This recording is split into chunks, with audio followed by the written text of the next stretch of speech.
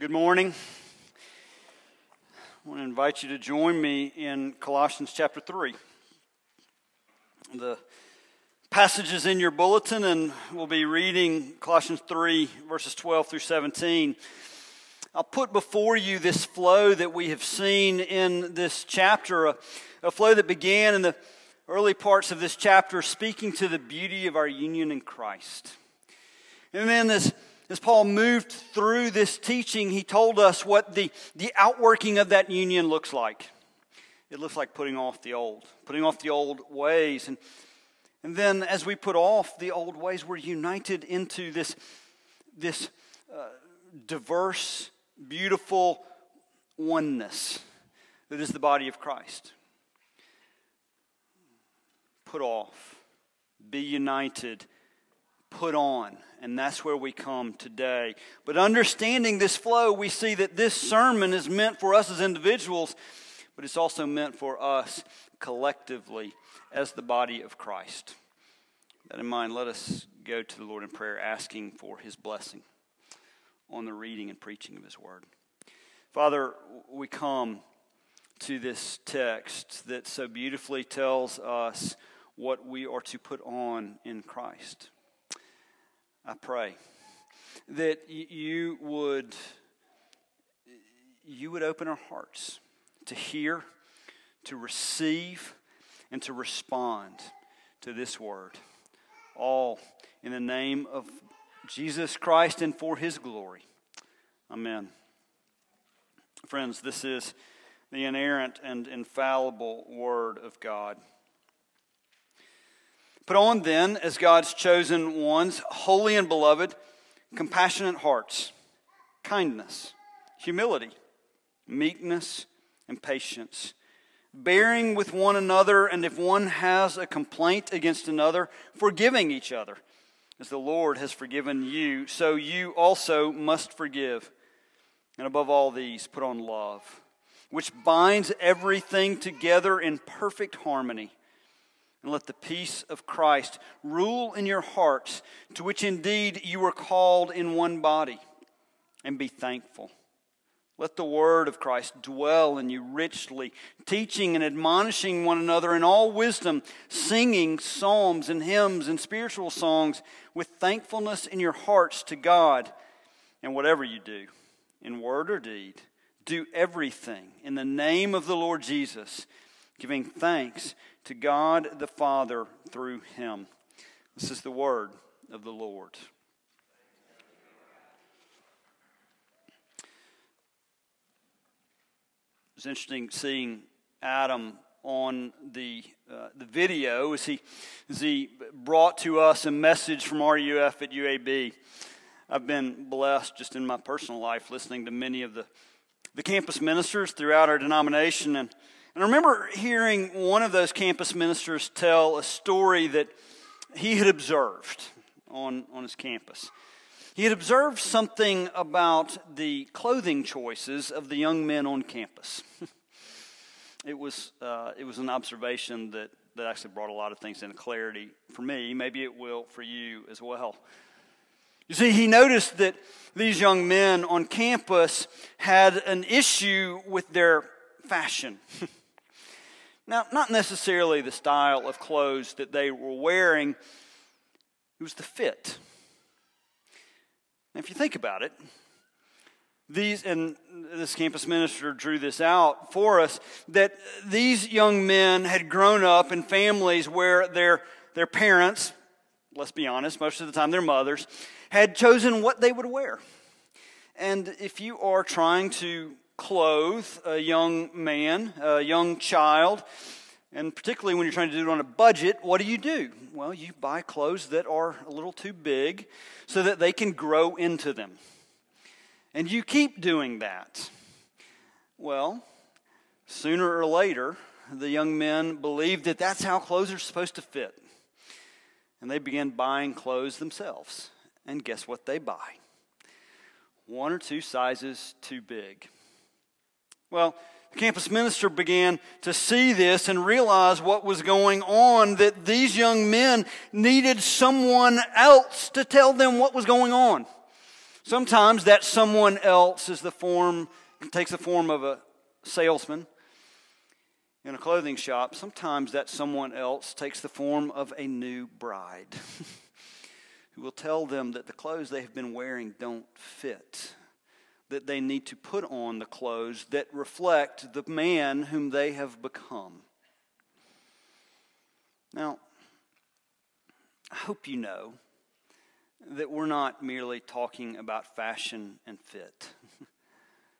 We're talking about putting on the clothing that fits who we have become in Christ.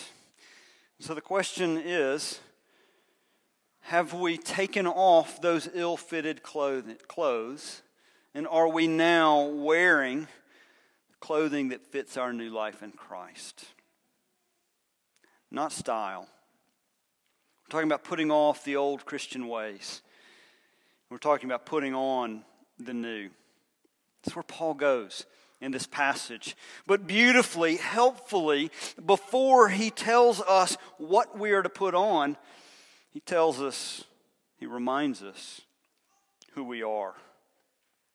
It's almost as if he can't finish this sentence without wandering off into this moment of praise. Put on then as God's chosen ones, holy and beloved. He's reminding Christians who we are in Christ.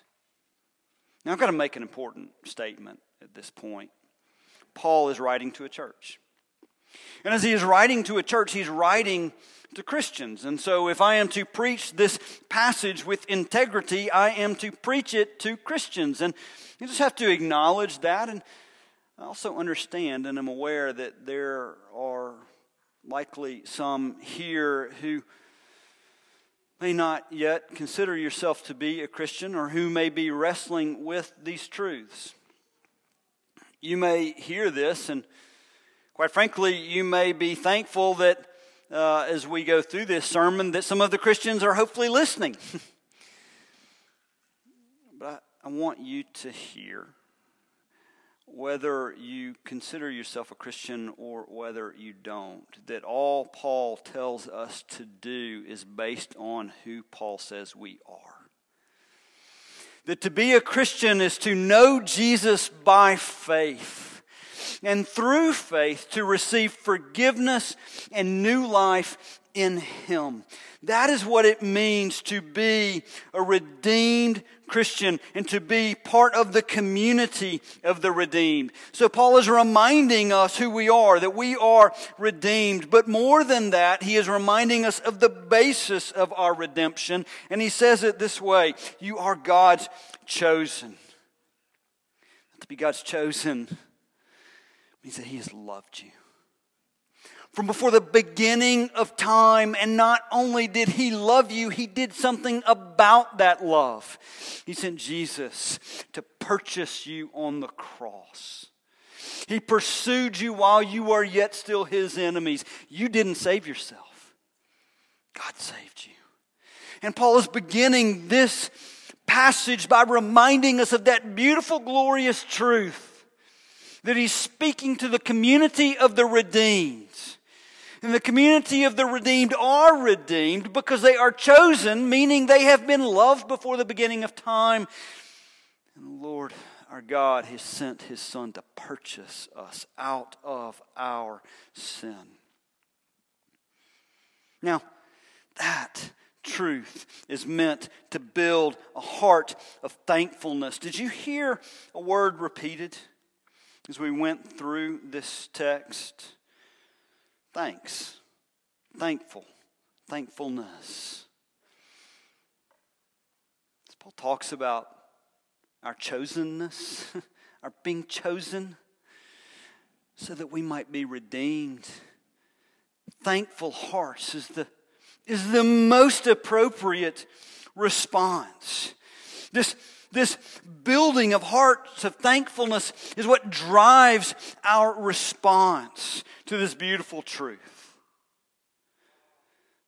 That we are chosen means that we are elect recipients of grace.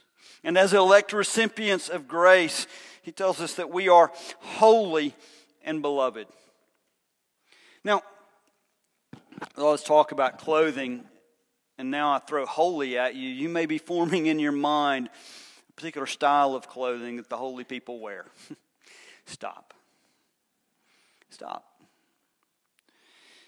Again, we're not talking about the fashion sense. To be holy, it means to be set apart. It means to be different. So Paul is telling us here that we are to put on a different set of characteristics than the world. Because we are beloved, holy and beloved.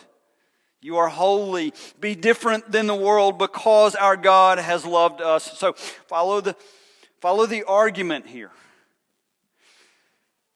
The argument of election. It speaks to our chosenness, which drives thankfulness, which leads to impact in our life. Okay? We got it. We're tracking. Now back to the wardrobe. Paul is telling us, put on Christ-likeness. It's not fashion, it's fruit. Fruit of the Spirit that echoes what we might read in Galatians 5, which clearly articulates fruit of the Spirit. Here, Paul gives it to us with 5 characteristic fruits. Compassionate hearts. A compassionate heart is a heart that feels deeply. It says put on kindness. Kindness is Spirit-imparted goodness. It's the opposite of malice. He tells us to put on humility. Humility is not having too high an estimate of oneself. Instead of self-confidence, it is Christ-confidence. Now, if I might just briefly go down a little rabbit trail, sometimes I've found this week, been reminded that the pastor gets impacted as much by the preaching as anyone else. So I thought about this. As I thought about putting on Christ confidence instead of self-confidence, it cut me to the quick. It caused me to ponder how often I live out of self-confidence and tag on Christ confidence at the end.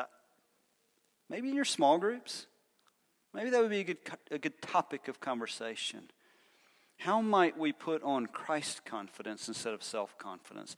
How might we build Christ confidence instead of self-confidence in our children? How might we put on humility? Fourthly, he tells us to put on meekness, not weakness. Meekness. Meekness is a willingness to suffer injury rather than to inflict it. And fifthly, he tells us to put on patience. Patience is long-suffering with others. He explains that further in verse 13 when he tells us to bear with one another. Look, he's been talking about false teaching in this letter. So we're not to bear with or to tolerate false teaching, but we are most certainly to bear with, to tolerate one another. And as we do so, to seek peace, to seek reconciliation with one another. We spent a whole sermon on that last week, so I'm not going to retread that ground, but it all flows together and flows into and out of our unity within the body. Now you put all of this together, and we are to put on Christ-likeness. We're to grow into Him, wearing Him, because He has already clothed us in His perfect righteousness. So are we wearing those clothes? Do they fit? Well, Paul says to put them on. To put on these fruits of the Spirit. But he goes on to say especially love, peace, and thankfulness. Verse 14, and above all else, put on love. Is he trying to do a bait and switch? Look, I gave you these 5 characteristics, but those were good. But here's what I really want you to put on. I really want you to put on love. Well, no. Love is Love is the summary attribute. Love is the tone-setting attribute. So can we talk about love for a moment? Last week was Valentine's Day. It was the day that our culture forces a celebration of love. How do you celebrate?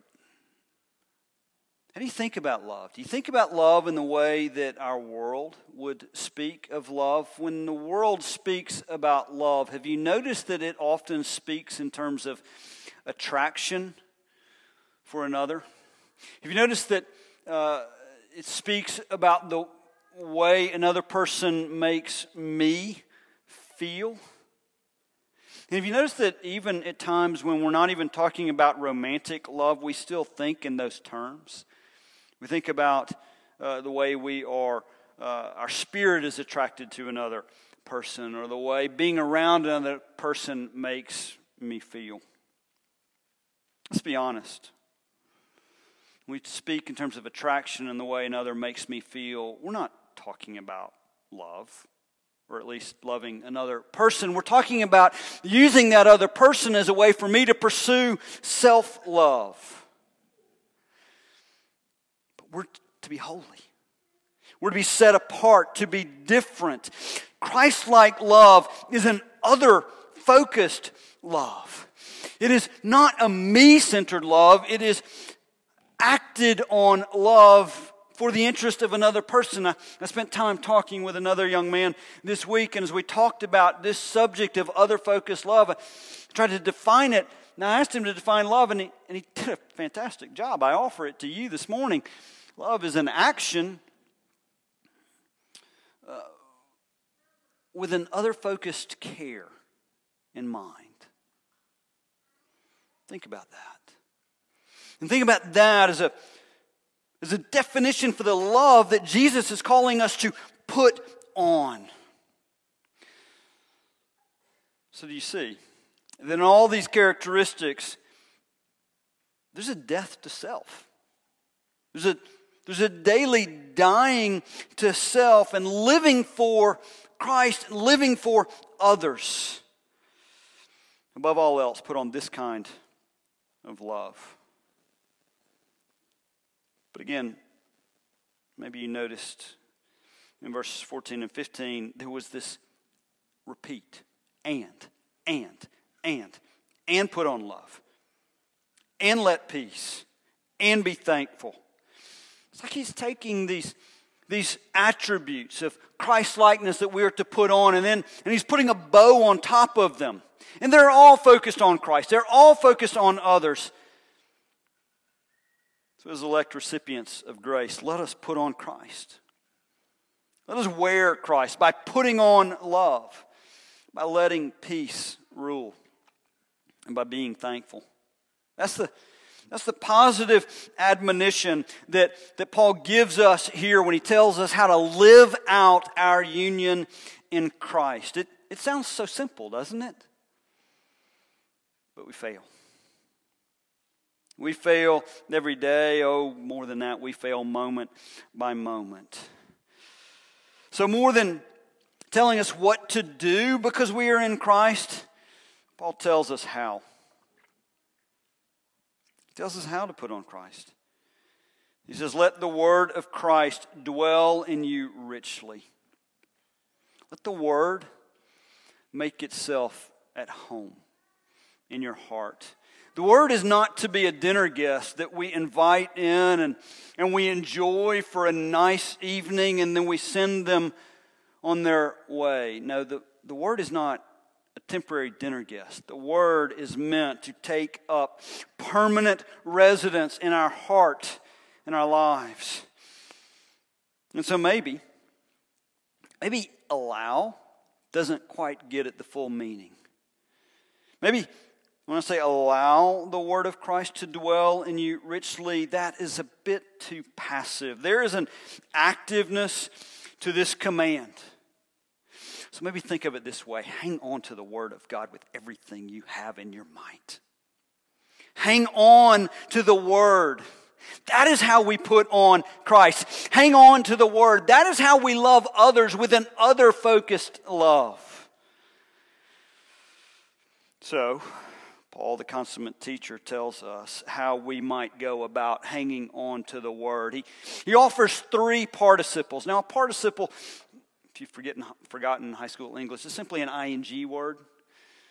But when you read these ing words, they're telling you how to do something that he's just instructed you to do. There's three of them in this passage that explain what it means to let the Word of Christ dwell in you richly. We'll take the first two together. Teaching and admonishing. Now, teaching speaks to explaining the Word. Admonishing speaks to applying the Word. Now, let's put them together, and it really is describing what we do here in preaching. We explain the Word and we apply the Word.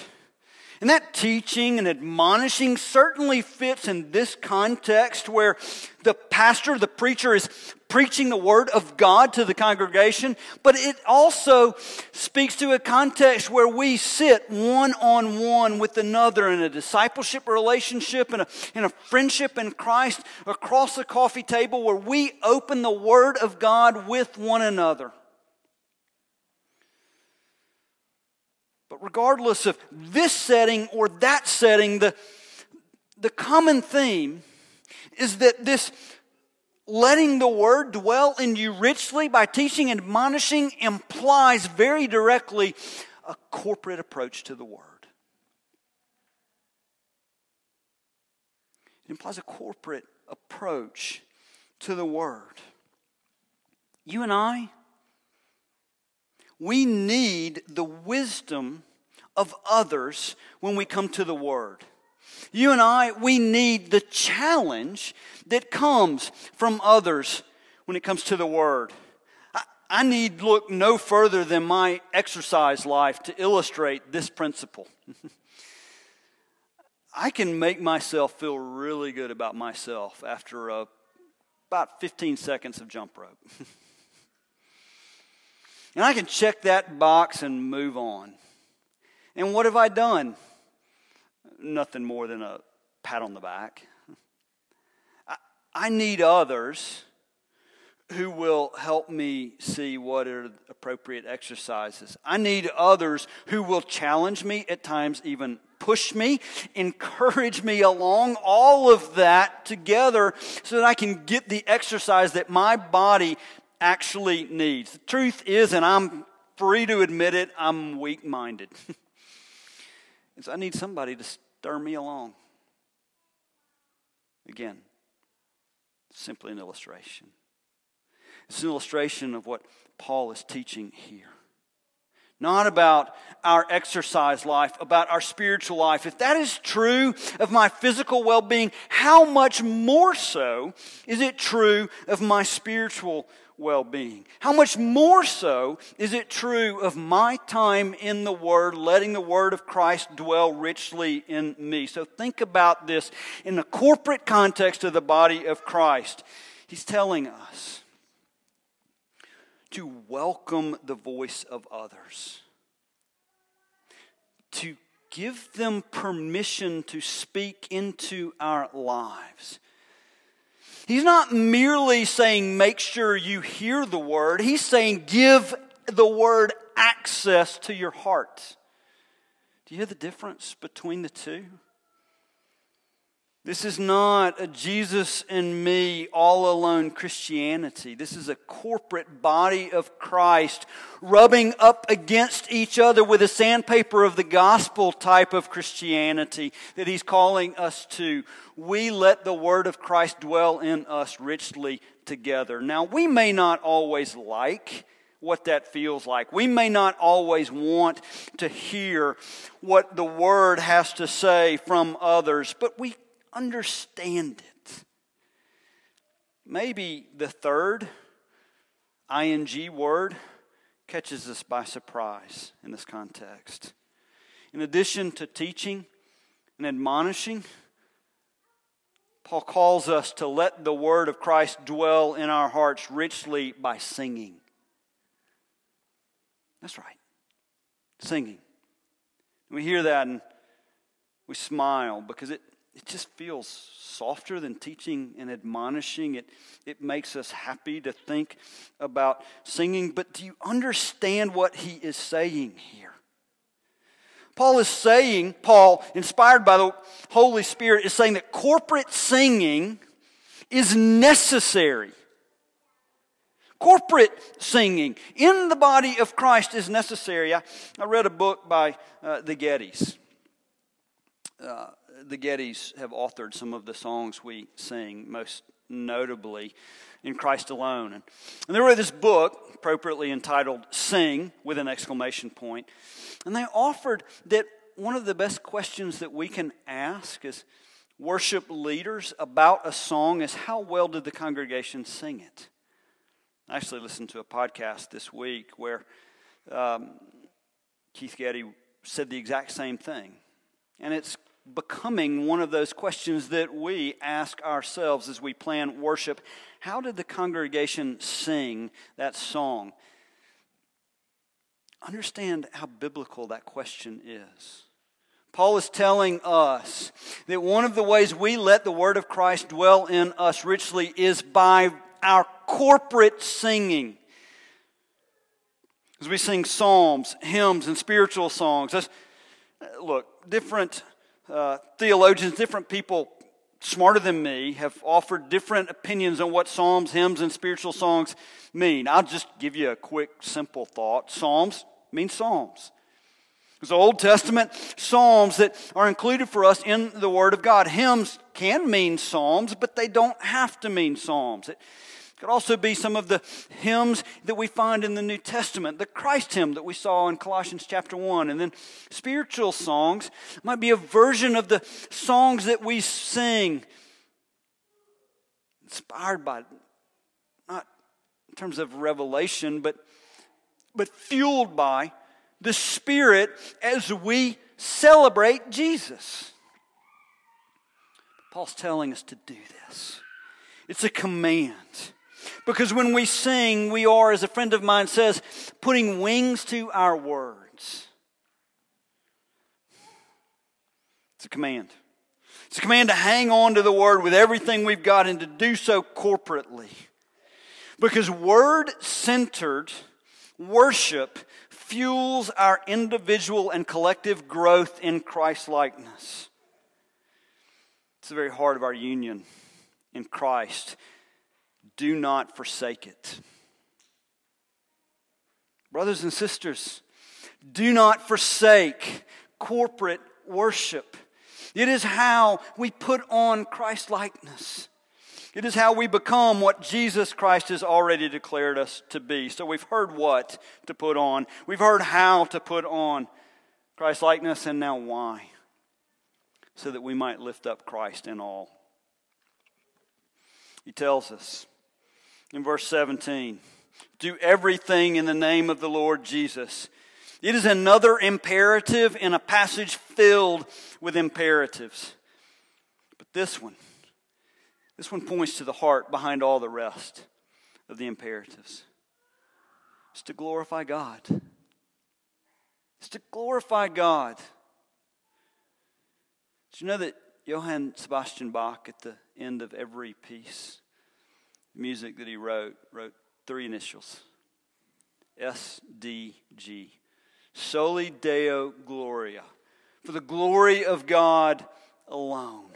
Whatever you do, brothers and sisters, in word or deed, do all for the glory of God in the name of the Lord Jesus. In the name of is a phrase that we throw around quite a bit. But what do we mean when we say in the name of? In the name of Jesus means that whatever we do in prayerful union, relationship with Jesus. It means that whatever we do in word or deed, we do in harmony with His will, as best we understand it from the Word of God. Whatever we do in word or deed, we do in submission to His authority. And finally, whatever we do in word or deed, we do in full dependence upon His power through the Holy Spirit dwelling in us. And when we do whatever we do, in word or deed, with his heart, we lift up Christ. We shine the spotlight of glory on him, and we tether our safety line to him. It's easy to say, but it's helpful, again, to think about how often we fall short. So let me go first. Let me offer a confession. Confession, particularly in light of this call to put on Christ and put off self. I've come to sadly recognize something about the voices that I listen to. In counseling sessions, oftentimes I will be intently other-focused, trying to care well for the person in front of me by listening and bringing Christ to bear. But somewhere in the conversation, a little whisper will come into my ear, and that whisper is Satan saying, "Good job, James." And then I'll think to myself, you're right. I am doing a good job. And the hook is set. And when that hook is set, I lose my focus on prayer. I begin to offer my gifts, not Jesus Christ. I begin to do things my way so that people will think well of me. What began as Soli Deo Gloria with an other focus quickly turned into self-promotion. And by the time I realize what's going on in my heart, I'm a long way down the road of self, having long since forgotten my union in Christ. That's my confession. What's yours? Because I know I'm not alone. So wherever that takes you, know that when we find ourselves down this road of self, we're left with two options when we realize what is going on. Those two options are despair or repentance. When I stay in despair, it keeps me going down that road of self. But repentance, beautiful, spoken, heartfelt repentance turns me around on that path and turns me back to Christ. It brings me back to dependence upon Christ. It brings me back to joy in Christ. It brings me back to life in Christ. Friends, this struggle is real for all of us, but it's real in different ways. We run down the path of self sometimes because our motivations have run amok. Sometimes it's because our schedules are dominated by self.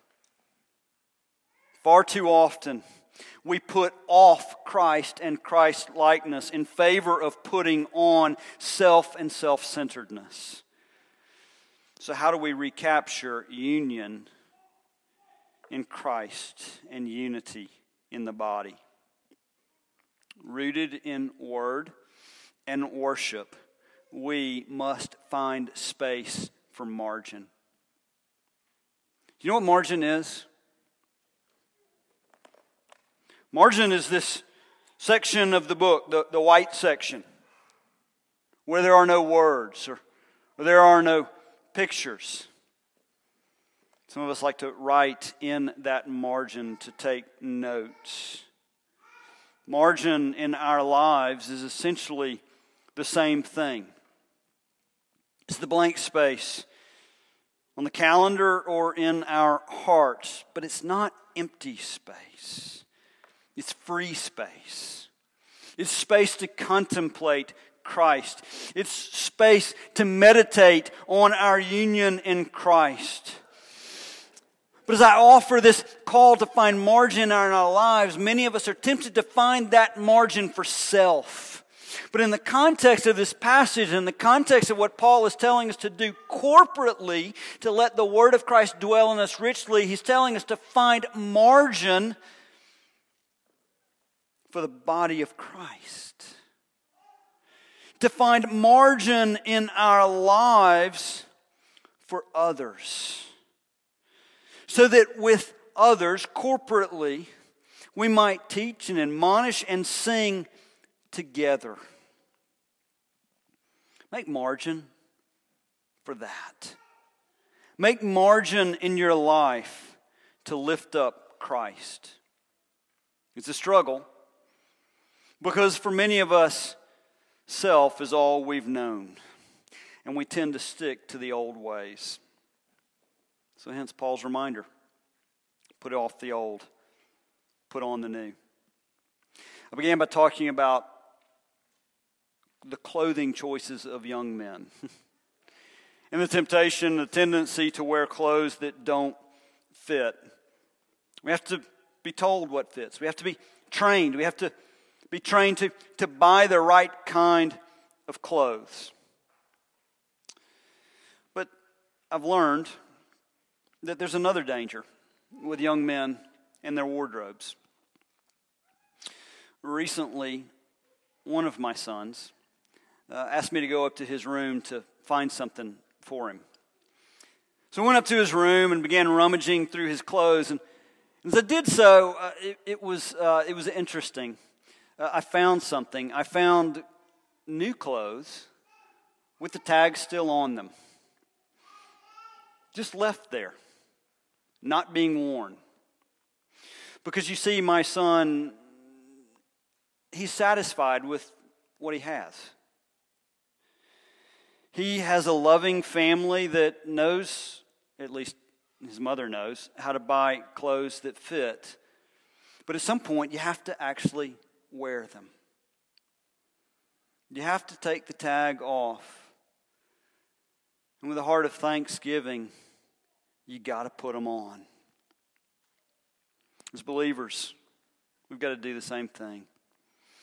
We've got to learn what clothes actually fit, and then we've got to actually put them on. Friends, the Word tells us what fits.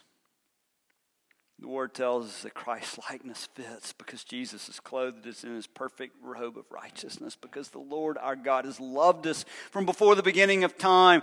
And it drives us, it draws us into thankfulness, to thanksgiving.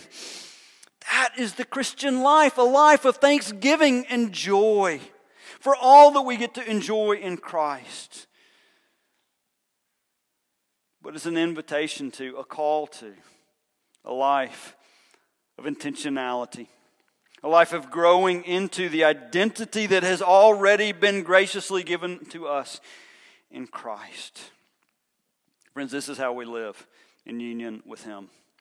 And we need the body of Christ to do that. So together, let's teach one another. Together, let's admonish one another. And together, let's sing the praises of Jesus Christ together. And through it all, maybe the old will go away. And maybe we'll put on the new. All in the name of and for the glory of the Lord Jesus Christ.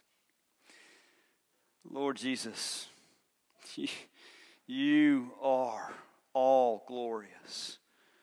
Continue revealing yourself to us corporately in this body, that we might know you, that we might love you, that we might learn to love one another better, and the watching world would wonder, what is this about this people?